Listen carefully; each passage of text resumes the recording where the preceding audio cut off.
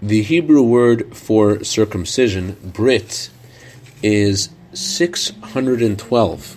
Because once the child has fulfilled mitzvah number 1 of having a circumcision, he has another 612 more mitzvot to do.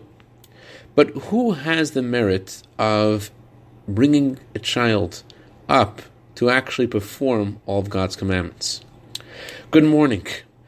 The opening words of this week's Torah portion are Ki tazri'ah v'yalda zachar, a woman who will seed and give birth to a boy.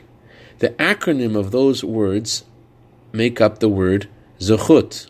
Rabbi Chaim Yosef David Azulai points out that it is only in the merit of the woman that a child grows up to be the way that they need to be.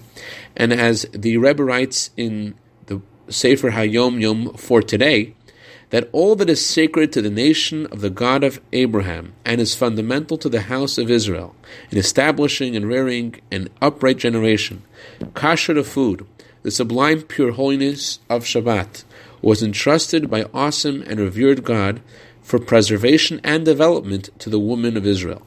The woman who fulfills her obligation and destiny in the life of the family, in conducting the home, and in seeing that the education be according to Torah, this woman is the subject of the verse, the wisdom of women constructed her home. I'd like to dedicate our minute of Torah today to Mr. and Mrs. Josh Morvich in honor of their double Mazel Tov today.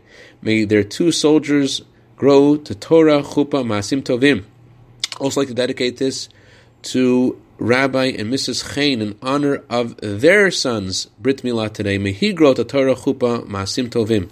Have a wonderful day.